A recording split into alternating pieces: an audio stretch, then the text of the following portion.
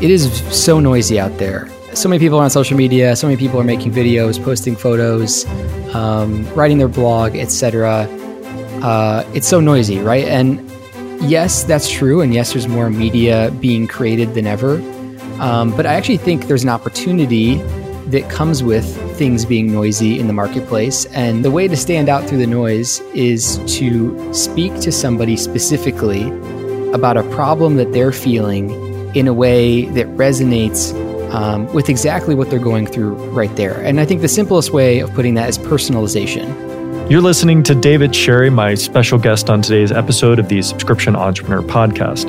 Now, before I introduce David, I want to ask you a quick question. Does it ever feel impossible to stand out in a world that's getting noisier each day? If so, know that you're not alone. So many entrepreneurs are struggling with this right now. The social channels we relied on in years past are either overcrowded or collapsing entirely. New competitors and alternative solutions seem to emerge on a daily basis, and the act of building an audience without spending a fortune on ads feels like a Herculean task. Yet despite all of this, there's more hope and opportunity than ever before. At least that's what David thinks. If you're not familiar with him, David is the founder of Death to the Stock Photo, a subscription business that provides highly creative photos to its members. He successfully grew the company to over 500,000 subscribers and $1.5 million in revenue without the use of advertising. And in our conversation today, David shares how you can find your voice, create content that resonates with your audience, build momentum, and take the right next step in your business and marketing efforts. This conversation was a breath of fresh air for me, and I hope you enjoy it as much as I did.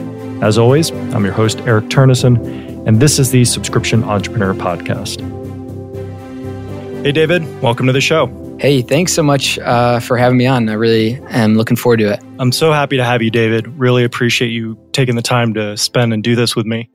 So normally the way that I start the podcast is I ask the guest to say a little bit about their background. But in your case, I don't want to do that. And what I'd like to really just spend our time and focus on during this interview is talking about stuff that you're interested in right now.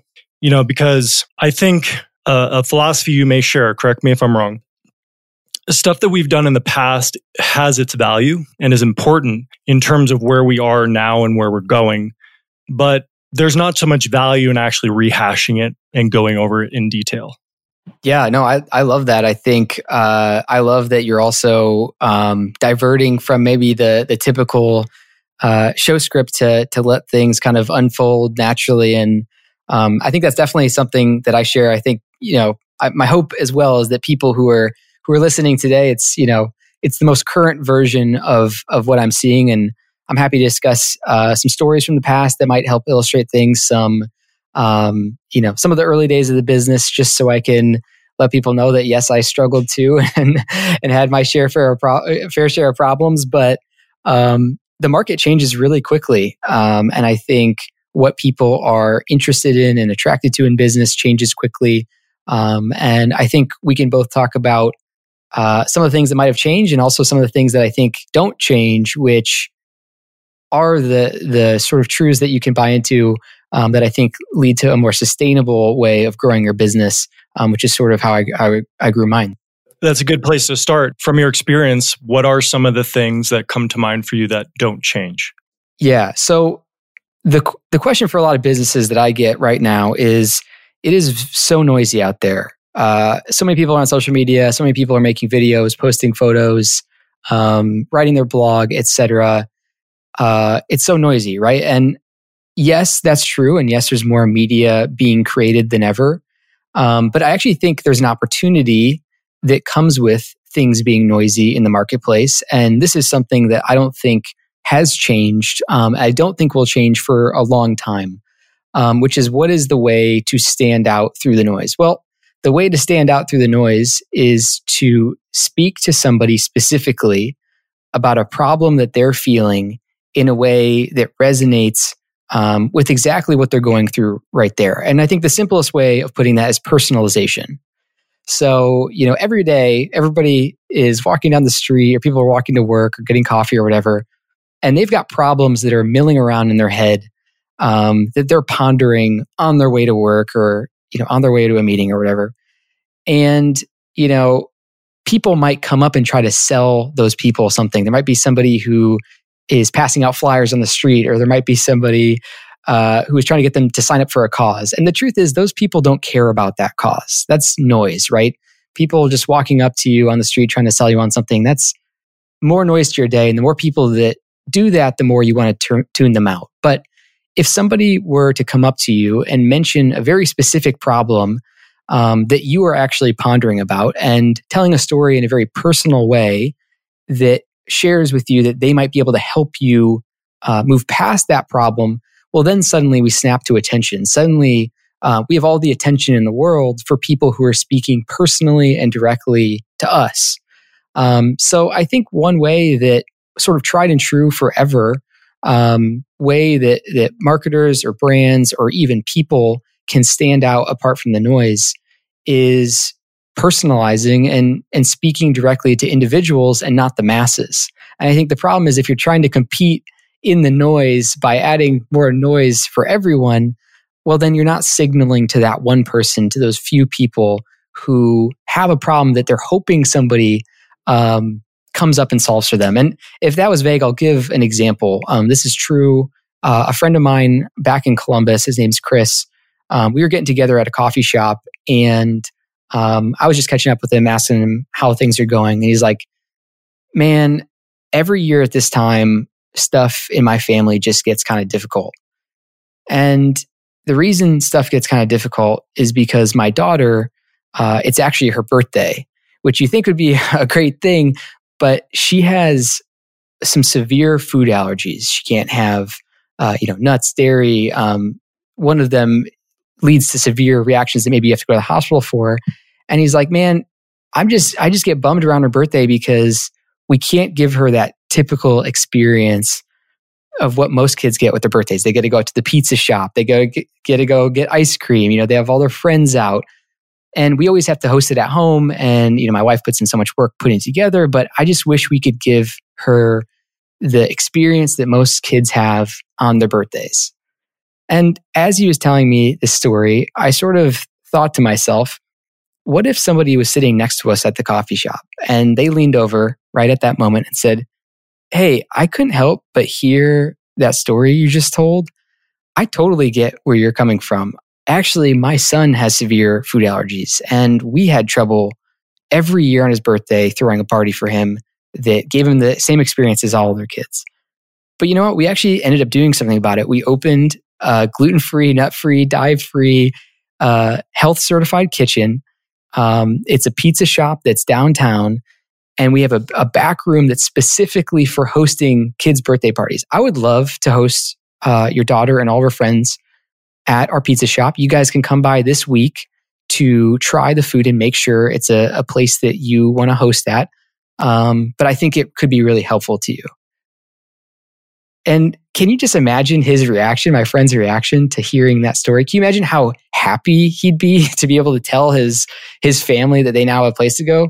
How excited he would be to know about this product and excited to purchase from a business? And the reason I tell that story is because that was a personal, relevant message that spoke to a direct problem that he was having. And when we do that, we have all the attention in the world. Right, but that's called relating, right? We're relating, as humans, that's the thing. When we feel like we're being related to, there's something that really eases up and connects us with the person who we feel like we're relating with. But your story opened with listening. Right. Yep.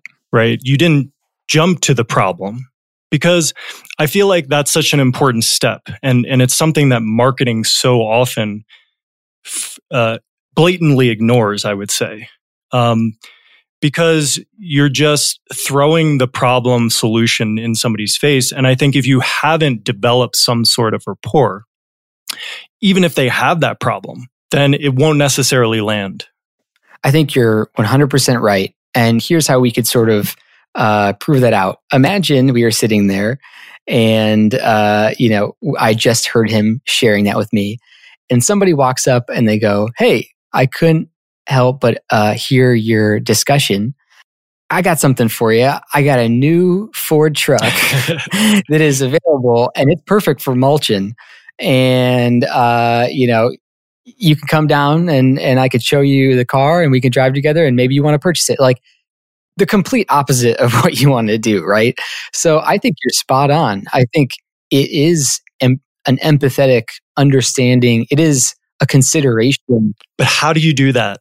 It's a great question. How do you do? Because it's clear. I mean, it's even not necessarily clear when you're sitting across the table from somebody. I mean, it's not always easy to relate to everybody. But how do you do that when A, you're not sitting in front of that person, and B, you're trying to target a larger number of people? Yep. It's a great question. So there is a way to personalize at scale, and I'll get to that in a little bit. But I think what you're really asking is, how do you get the privilege of listening to a potential customer? Would you agree? So if that's the question, and I think that's a great question to ask, and I think it's very relevant, is the way you do that is you have to go first in sharing your own story and your own vulnerabilities. And so when we tell our own stories, when we discuss things that happened in our past, problems that we've overcome, we open the door for other people to share similar problems. And so I think probably even if the hypothetical person sitting next to us at the coffee shop hadn't have opened his own pizza store, they still would have built rapport because they shared this common problem in their past. And so the way to get someone to open up to you about something that they're feeling, a problem that they have, something that they're desiring or wanting to become, is by first and foremost sharing that yourself. And I think that's the way that a community forms. Communities are really built around one person who had a perceived deficiency. They felt like something was wrong with them. Something was off. They felt like they were different than everybody else.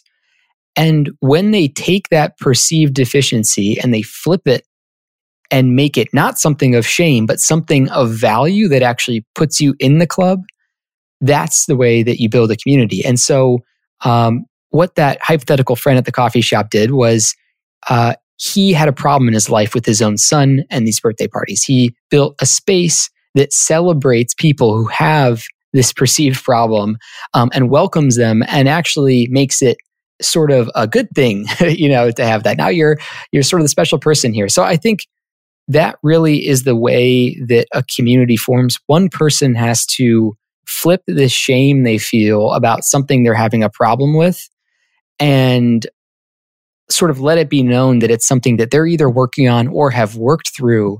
And if that sounds like you, if you sound like someone like us, then you're welcome to this group. And I think through sharing those stories, that's where you begin to hear replies from other people saying, I'm so happy you brought up this discussion. Nobody's been having this discussion. I thought I was the only one, right? So I think that to me would be the first way of getting the privilege to listening to somebody is a bit of courage and understanding, I guess, what I just discussed. And in terms of particulars, do you have methods in terms of how you deliver those messages, in terms of how you share that are more successful than others? I think it's another good question. So let me answer the thing that I posed a little bit earlier around how to personalize at scale. And then I'll try to get to how you can tell a story that might resonate in that way. So the problem is, if personalization is this way that you can actually attract people's attention, if everything is noise, how do you attract someone? Well, you can do it by personalizing and by connecting and by being empathetic, like you said. Okay, well, I'm trying to build a big business. How do I personalize at scale? Like, it's so hard to email all these people and listen to all these individual conversations, right? Well, one way of personalizing at scale is recognizing that you don't have to tell the right story every time. You don't have to tell the perfect story. You just have to keep sharing stories in different ways that hint at the same themes. So with my newsletter, let's say, and I think with anybody's newsletter, what is really the goal of a newsletter? Well, to me, the goal of a newsletter is to personalize at scale. It is to tell stories that won't resonate with every single person on my list. Every email I write, 80% of people, it's not the perfect email for them, maybe more. But 5% of people, let's say, for the 5% of people that day, maybe that one story resonated perfectly with them. And then little by little, chipping away 5% at a time, suddenly over the course of months, you've hit that perfect story for different people in your audience. So I guess the first thing I'd say is that the good news is you don't have to tell the perfect story. It's more about continuing to address similar themes in different ways, and almost by mistake, but also by intention, then certain parts of those stories will resonate with different people in your audience. So I guess my goal for a newsletter, let's say, is really, I just want to connect with a few people every time. And the people who feel that strong kind of connection through the story, they're going to stick around until the next time it hits like that. And that's enough to sort of lead them forward. And I'll wait for a second here if there's something you want to bring up, but then I can get into some more maybe tactical storytelling structures. I think that from a delivery standpoint, it definitely helps to focus on a few rather than a whole. And when I imagine doing that, immediately my mind doesn't work as much to try and think of what the right thing to say is. It's more like, what do I feel like saying? What is my message right now to this small group of people? And when I imagine doing that, I realize that anytime that I give a message where it has some root or seed of interest within myself, there's something intangible about how that's delivered and how it comes across that makes it more interesting. Like I'm just imagining somebody on stage reading the same exact words, but one person is interested in what they're saying and the other one's not. The message is the same, but the involvement of the person delivering it is different and therefore engaging to the audience. Do you find that that's something that helps you, even in something like print, where your face isn't involved, your mannerisms aren't involved? Yes, I think that is I think you've pointed at an honest nuance that exists that is under-discussed. But 100%, I do believe that the intention, we could call this whatever we want to say, the energy behind it, the intention behind it, how personal we're feeling it in that moment, I 100% think that does translate.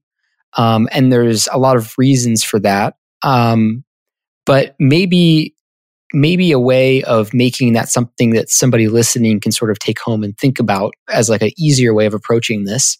Because I think there's a lot of nuance to getting yourself into that space. And that's like maybe a bigger discussion. But I 100% I agree. And I think that's a beautiful thing to point out. When I started my second newsletter, it's called Creative Caffeine. The idea was exactly almost what you just said. I had this big email list and I was sharing a lot of visuals with my first company. And I sort of said, what if I did everything the total opposite? What if there's no visuals in this message? What if it's just text? And what if instead of speaking to a lot of people, I write this email like I'm writing to a friend? And I actually picked sort of a friend. And when I would write the text, I would actually write like, hey, their name. And so it was supposed to almost feel and sound like an email that you would get just from a friend out of the blue, checking in or seeing how things are going or sharing a story. And I found that to be pretty helpful in, I think, breaking out of what you're saying is the problem, which is feeling like you should say what people think you should say, or putting yourself into a box almost by trying to say the right thing instead of saying what's natural. And maybe it's not for everyone, but I think it is. I think most of us can really have that power to connect when we tell stories, when we write, or when we're on video. Our problem is we think we have to do something different. We think we have to have this other method, or we have to sound a certain way, Well, there's the PowerPoint conundrum. You think that, I need to hit my bullet points. Exactly. And then that works against the natural flow of being whatever you feel like being. Yeah, and humans are amazing BS detectors, and that's why we pick up on the smallest changes, maybe the word choice. And there's a great example of this, actually, that I'm just reminded of.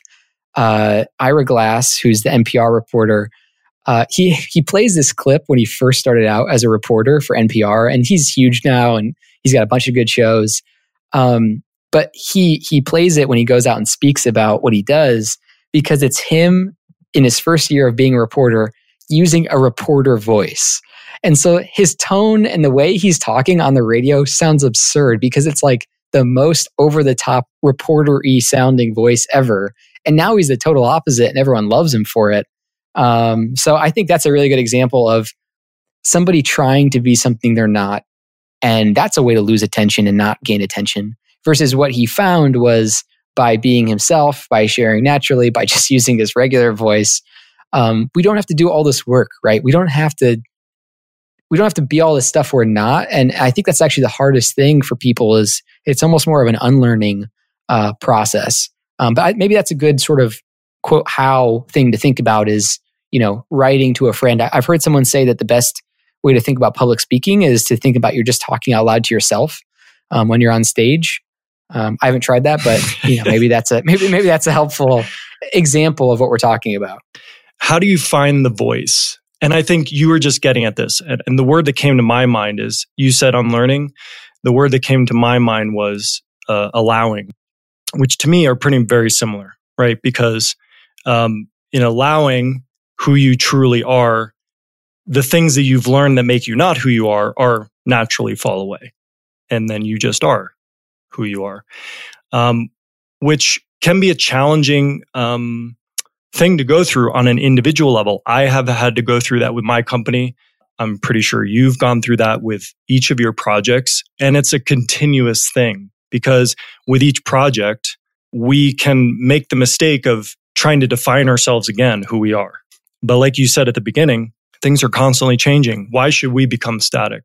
I think that that's a big part of branding. And this whole thing of like labeling things like avatars, branding, marketing, etc., I think it actually does a disservice to what we're actually trying to do, because by labeling it, we think it's a static thing, something you can learn in a book, tactics you can follow, strategies you can execute, right?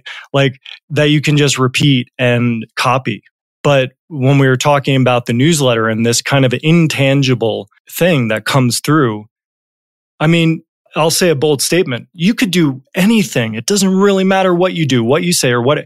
But if you're genuine, that's going to be a lot more powerful than if you try to copy 10 of the most successful things that have come before you in your space. Yes, this is all beautiful. And thank you for having this discussion and hosting this discussion, because I don't think it gets talked about enough. I'd also point out, and I agree on the change piece, I'd also point out that many people who become successful become a parody of themselves because they don't adapt again, like you were saying. And so I think there's this initial problem of finding your own voice. And then there's this problem of you found your voice, but now you can't find the next, authentic version of your voice. And you become obligated and bound to what worked in the past. And you're chasing what you had instead of moving forward in the future. And so this is a problem that can arise for people at any stage of business. And that's why I think this is an important discussion to have, and why I was saying thanks for having it. I think related to that, change is more present than ever before. And it's a hard thing for us all collectively to adjust to. Our technology is changing very quickly. It feels like our society is changing very quickly because of our technology. And the thing that needs to flip in people's heads is that change is future opportunity, and it's a good thing. And how can we essentially step in and use that change to get to the next level, to actually grow? And so I think the common response is to dig your heels in as change approaches. And this is never effective. And in fact, it keeps you, if you understood it, that actually keeps you moving backwards and puts you in the past, I don't think you would do it, but it feels like the safe thing to do, which I totally understand. We're used to being a certain person. We're used to acting the way that we act, in those previous grooves that worked for us. But what's exciting is that actually change is this positive sort of rubbery material that we can use and when we use it in the right way, we get even better. We end up at an even better place. And my mind's taking me to Arnold Schwarzenegger, who, really leaned into change at multiple times in his life, from a bodybuilder. Actually, he was a real estate millionaire before he, I think, was a famous bodybuilder. Maybe it was the other way around. Bodybuilder, real estate millionaire, governor, actor. Those were all positive changes that he made in his life that actually expanded who he was. And what a shame it would have been if he had doubled down and dug in to only being just the bodybuilder. Or just the actor. That'd be horrible. Yeah. For a lot of reasons. Yeah. For different reasons. We have many more Arnold movies, and then we'd all have to suffer. But I think that's the difficult thing. And Josh Waitzkin, who is both was the champion of the world at chess and also was the champion of the world at jiu-jitsu, which is pretty amazing combo. I really like this one thing he said about how at some point you realize when you're doing jiu-jitsu that it's actually the move that your opponent makes that is the thing that is your opportunity. And so he's actually sort of awaiting the strike, and how he essentially how he absorbs or maneuvers or uses that strike against him is how he wins. And I just like that visual of, this change that's sort of coming at us, and how we respond to it is actually the way forward. But it's not a natural thing, I don't think, for us to do. And I think it's because also things are changing quicker than they used to. Well, and I think I agree with you. We can get into a diseased state where it's not natural, but I think it is natural. But I think the thing that creates the state of disease with change is there's this thing in business where constant growth is always the thing that's sought. There's always this idea that our metrics should continue to improve, growth should continue to happen, income should continue to increase. It shouldn't wax and wane. But that's not how nature works, right? Imagine a rose that never stopped blooming and took a rest for the winter. But yet, rose is one of the most beautiful things in the world and gets so much attention. But yet, in business, we kind of, there's this disregard for the seasonality, right? Which can end up meaning that we're A, ignoring change, and B, that therefore we can't respond to it because we're ignoring it. Yeah, I think everything does have a bit of a cycle to it. I think a different way of looking at this growth problem of always feeling like you need to grow in one direction is actually realizing that more growth happens when you make a lateral move. And so, yes, there's a time. I like to say, I really like Seth Godin's Purple Cow. There's a time to create the purple cow, and there's a time to milk the cow. But if the cow's out of milk, the best thing is sort of this lateral move into something new. And so, I actually think it could work for the person who does want to optimize for growth. Google is a great example of a company that, and I don't know if they've found huge success with this yet, but they invest an absurd amount of money into R&D because they realize that what got them here is not what will get them there. So I think probably this notion of change is available to people who are high growth minded or not. I think if we're bringing this down to the ground level of somebody listening right now, another way of kind of having this discussion is to say that, and this is something I see with businesses all the time. It's so funny, and I'm sure you've probably felt this way, and probably everyone can relate. You think that when you finally get your fifth customer, then you're going to be really rocking. Let's say you're just a freelance photographer, and you're starting out, and it's so hard to get those first two customers. And you're like, man, if I could just get customer number 3 or 4, I would just be set. And then maybe really quickly, or maybe after a few months or whatever, you get 4 customers, and suddenly you've got a few customers on retainer. And the minute you get those customers, you take them for granted because you're already looking at the next thing. And what I think is a mistake that a lot of brands, big and small, make, people just starting out make, is they forget how valuable the people who are already listening, the people who are already raising their hand and saying that I want to work with you or I want to read your newsletter. We chase numbers and forget the value and meaning of the people who are already there. And so I think it's like a really great opportunity and privilege, I guess, to think that there's 10 people that you could change. I mean, that to me almost sounds outrageous in a good way. Like, man, what if I could change 10 people in my life? And the good news is that's pretty doable. But I think we also have this inclination to reach that goal and then suddenly take that for granted. And so when I work with companies, and I think this is effective from a business standpoint, like I said, from a growth metric standpoint as well, I'll work with a company and I'll say, if you were to tell me your 5 best customers, who are those 5 best customers? And usually they have an answer. They say, of course, Jennifer so-and-so or whatever, like, oh, we get emails from so-and-so all the time. I'm like, that's awesome. What if there were 10 people who have been almost essentially the same in terms of how they're using your product, how engaged they are on your newsletter, et cetera? What if there was 10 other people just like that, but you've never sent them anything special? You don't know what their name is. You don't pay any attention to them. Wouldn't you do something if you knew who those people were? And almost always people are like, yeah, of course. It's like, well, that's happening right now. There are people in your audience who are already saying that they care about what you do, that they use your product. But when we're always focused on new leads in the funnel or whatever, sometimes we neglect them. Right. It's like you're looking at the metrics of how many click-throughs do we get? How many new subscribers do we get to the newsletter? But I've heard you say something to the effect of everyone knows that word of mouth marketing is the most powerful form of marketing, but nobody is actually spending the time actually creating word of mouth marketing. And what better word of mouth marketing than taking those 10 people right in front of you who are really successful, doubling down on them?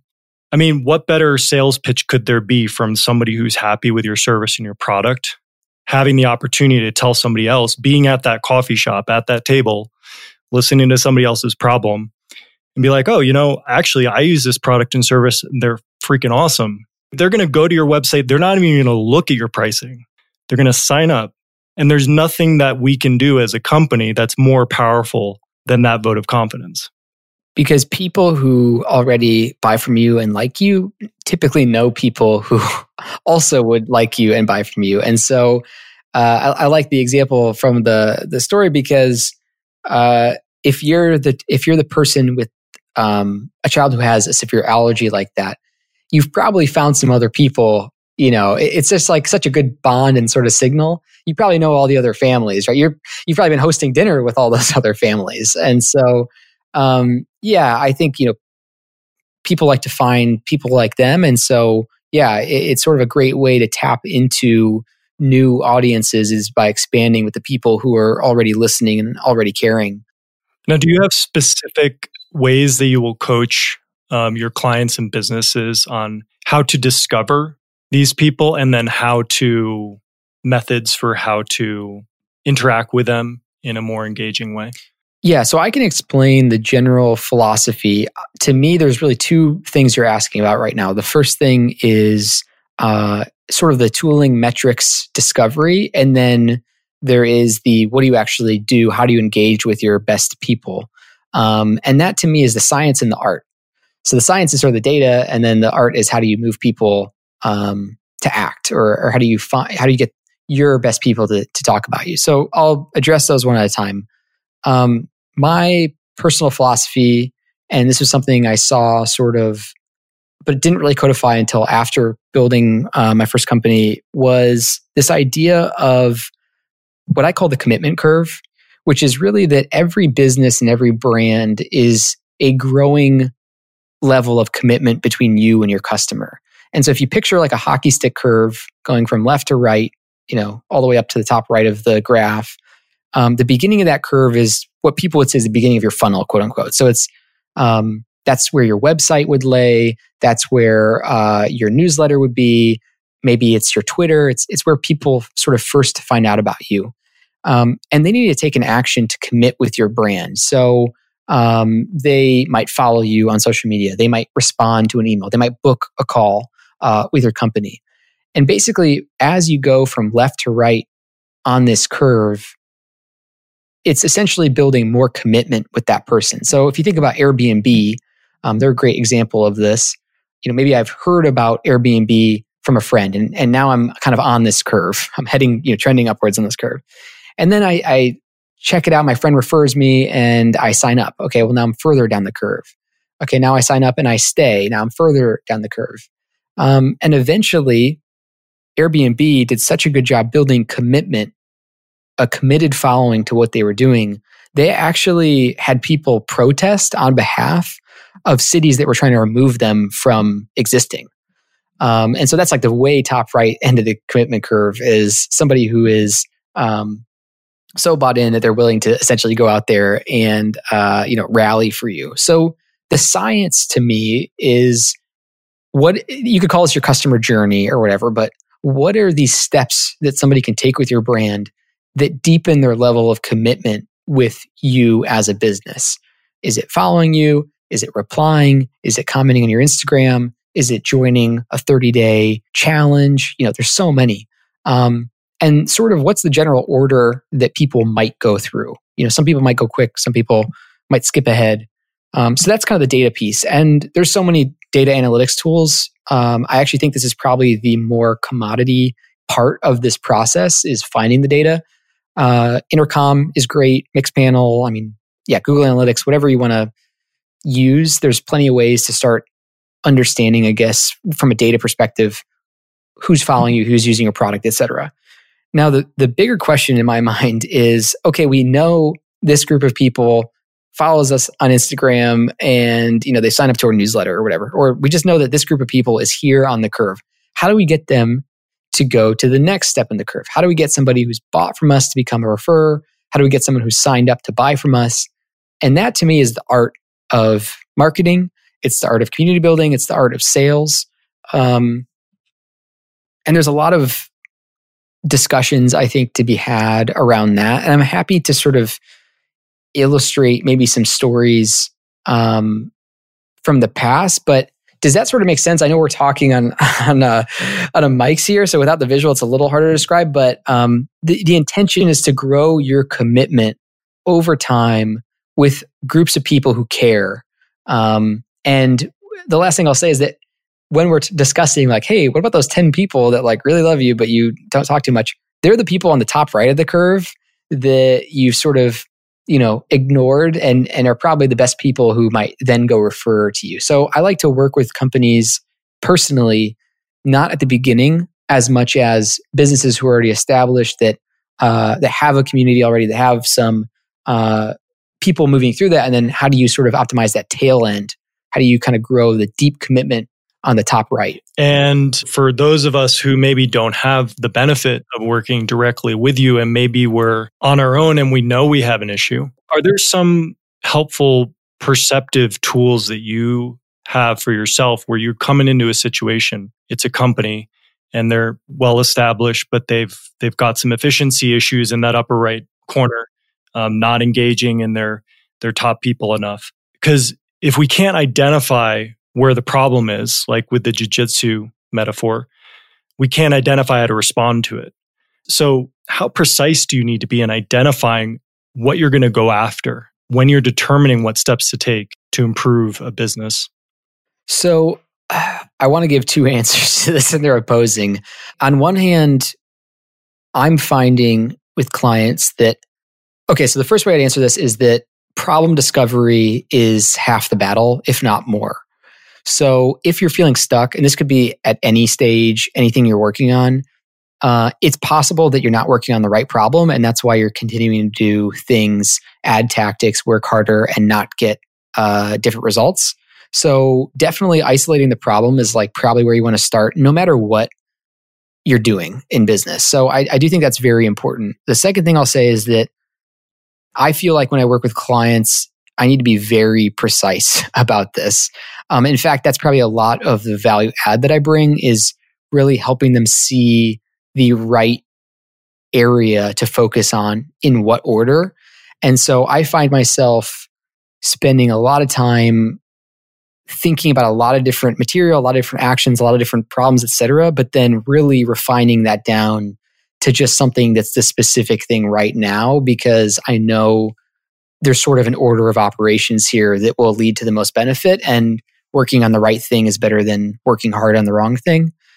So that's like, I guess, the general philosophy. Now, with somebody who's starting out and you're feeling like you're stuck, honestly, I think our discussion earlier about finding your voice is really the most helpful thing, because a lot of problems in business can sort of be ignored until they become a big problem. And I think that traction that you get when you start sharing your content or, from a unique place, the traction that you get from that, and when you find something that works, really helps you go a long way momentum wise, and honestly lets you ignore some other things. Like, if you're really starting out and something, your message is really resonating and you're doubling down because it's working, you might not actually have to care so much about taking care of your best people. I think I actually show up when the wind from the sails starts dying, right? That's when it's like, hey, you maybe neglected this group, and sure, you should have been taking care of that all along, but it's more acute right now. So I think if someone's just starting out, I would definitely spend more time finding something that works, finding your voice, and then doubling down when you find that thing that's resonating. And I think some of the other problems that I was just discussing maybe happen further down the road. Does that kind of make sense? Yeah, for sure. So yeah, I'll give a good visual so people can picture it. You have to create the purple cow, which you probably read Purple Cow by Seth Godin, I'm not sure, but you have to create the purple cow, which is something that stands out, that's, unique, your voice, you're the only. Once you can do that, then you need to milk the cow, which is sort of doubling down, really advancing, I guess, with what you got. And then if the cow runs out of milk, that's one area that I help show up in, because now it's like, how do you sort of get to the next step?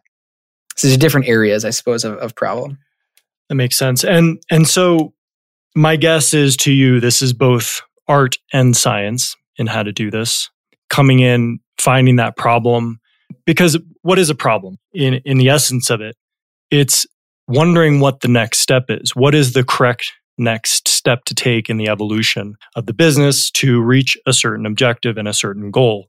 One of the things that I think is very clear about the path you've taken in your experience with your businesses and your career is a constant refinement, not stopping once you've gotten to a certain place and be like, okay, I know everything now.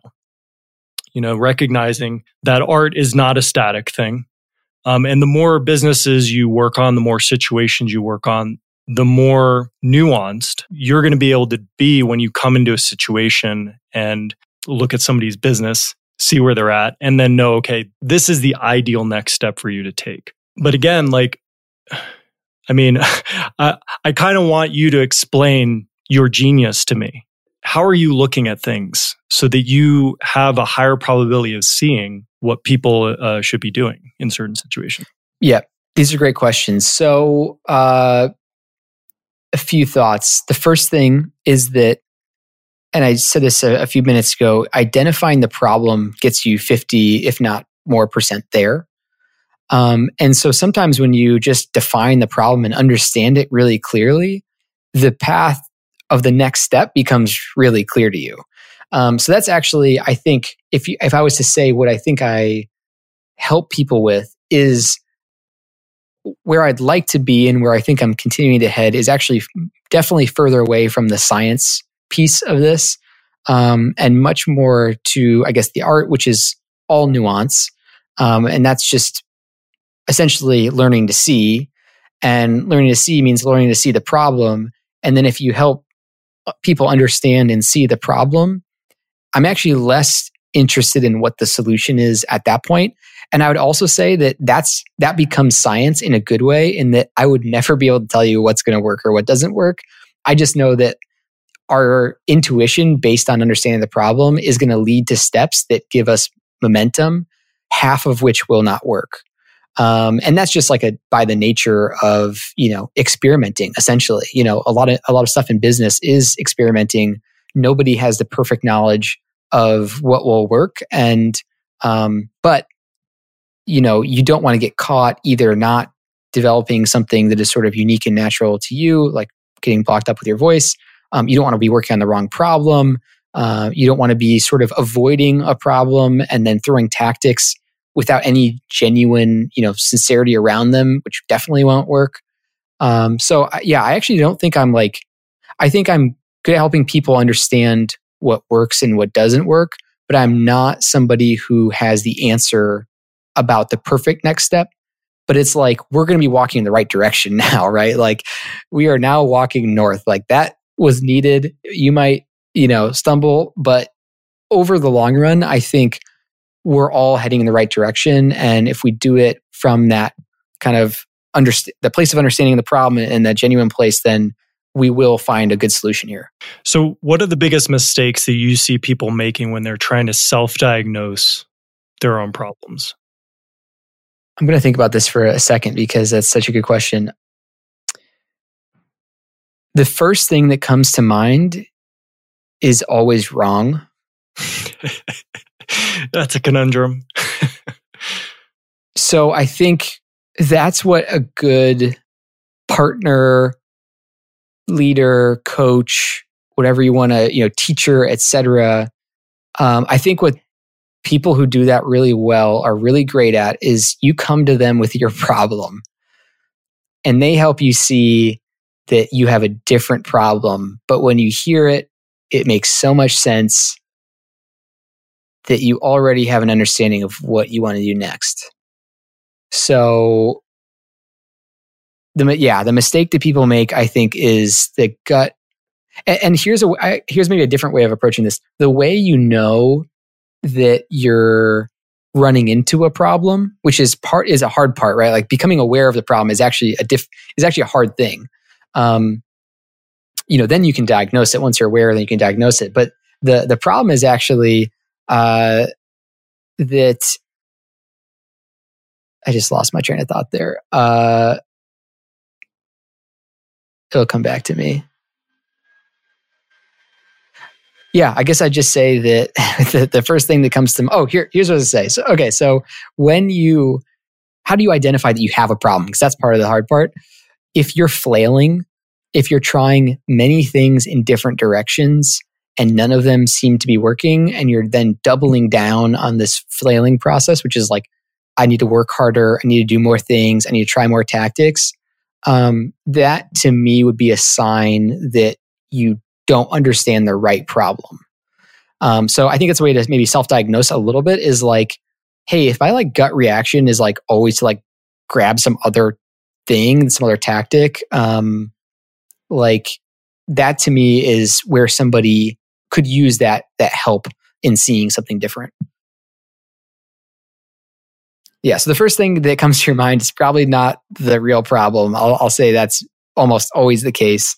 And the second thing is that you can become aware that you have a problem if you're really trying to do a lot of different things at once and not really having much success, and then think that if only you doubled down on how hard you work, that would help you, because I don't think it typically does.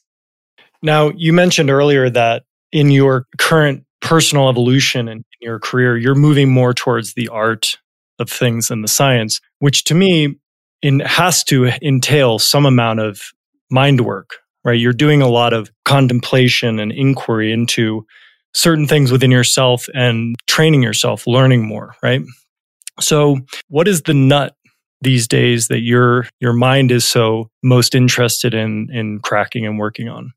Yes, it is 100% the case that I believe that the more nuance and sort of understanding myself that I do, the better I serve people.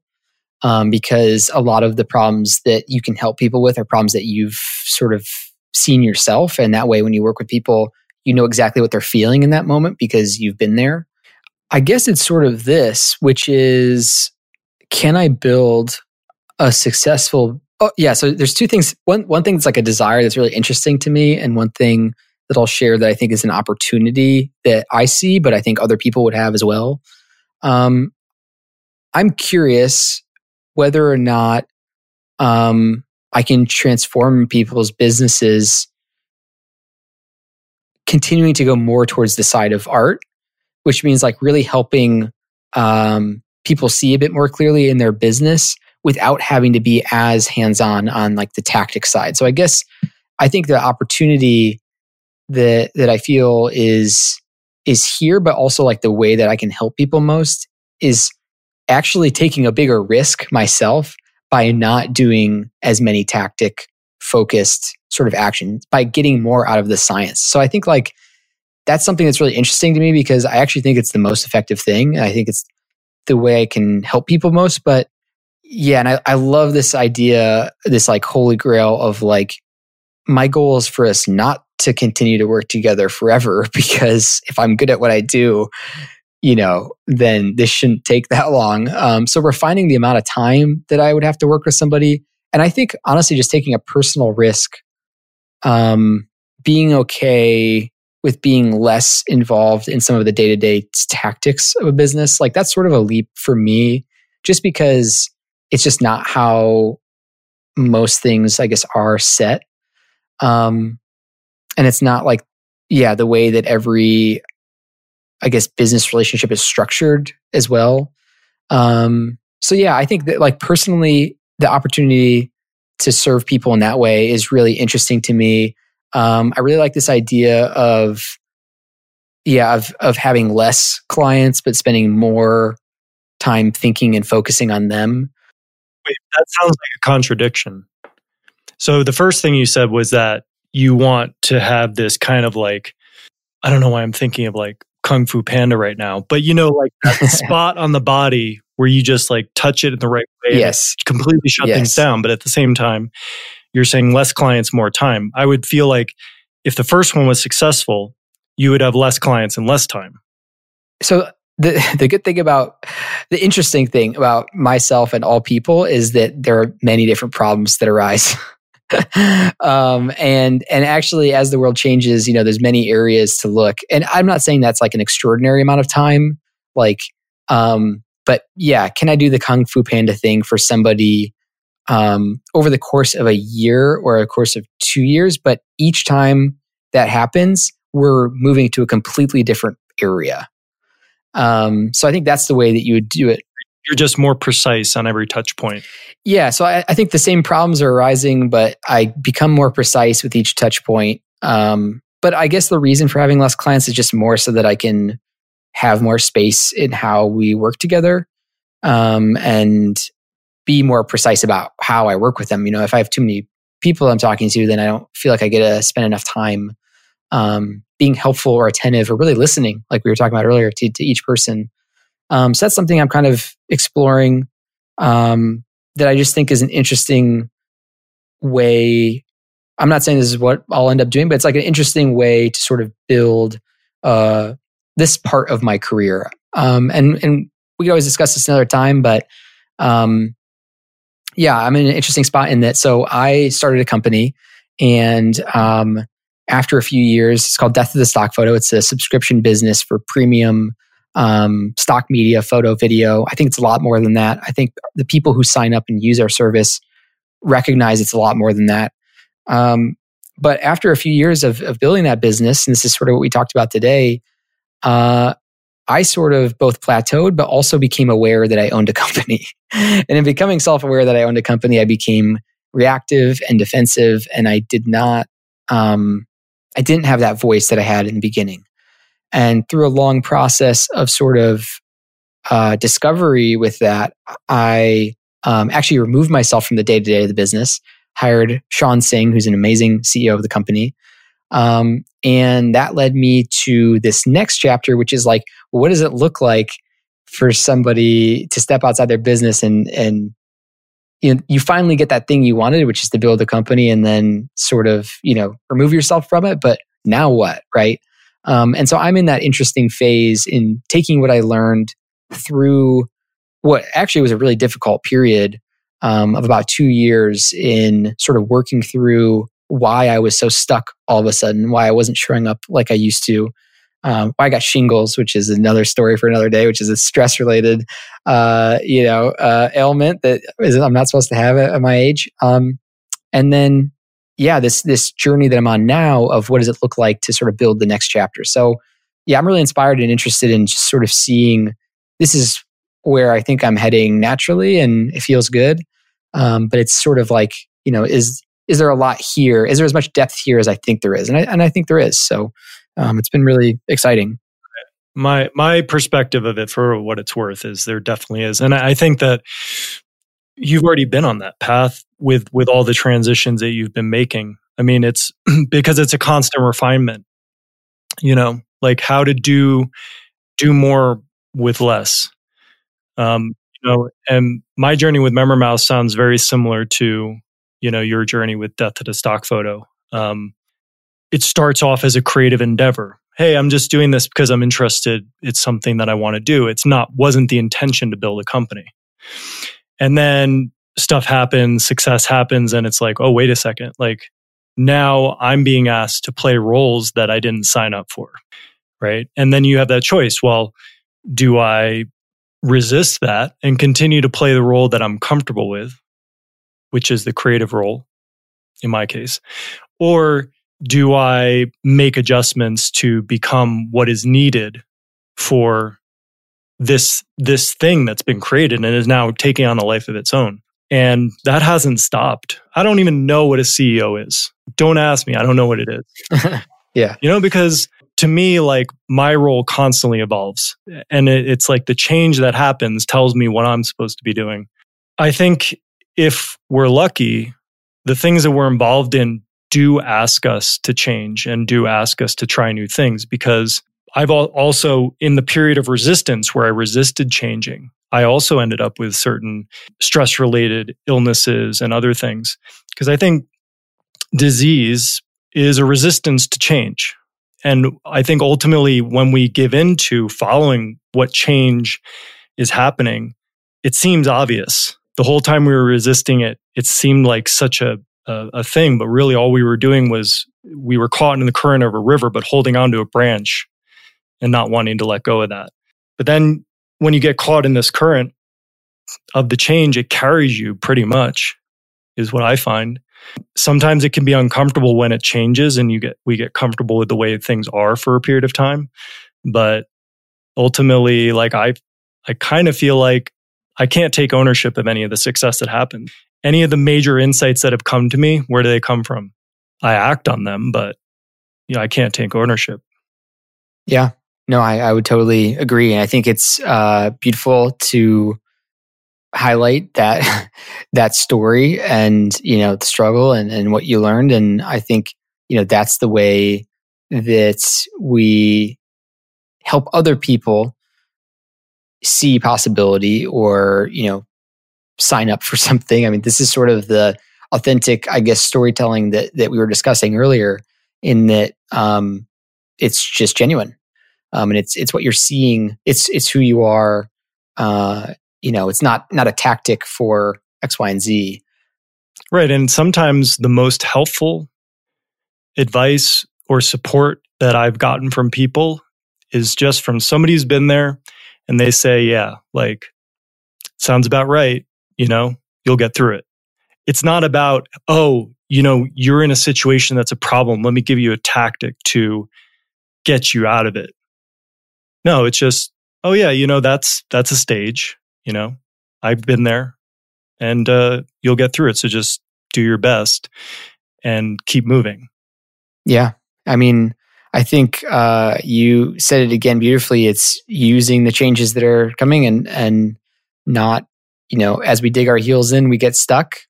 And as we allow the change to happen and we move with it, like you said, suddenly you just feel like you're taking action. You're not even having to really think about it that much. I think the best things at work happen when we're not overthinking it and we're not attempting to make it something it's not. And those are really fun periods to be in. But I guess both are necessary. Exactly. So as we wrap this up, is there anything that we haven't touched on that you want to talk about or say? Nothing really comes to mind. Thank you. Thank your team. Thanks to your team for just organizing this. And I really appreciate you opening the floor to have a discussion like this. I know you threw out a little bit of the general flow of things. I appreciate that. I feel like I am better with less structure in some ways. So thank you. And I think, if people want to check out my newsletter, creative-caffeine.com is a good place to do that. I write pretty regularly there. I have a course on community building that has been really fun to help people with. I actually email back and forth with all the people who take that. That's called Generously Human. I think I maybe sent that to you all.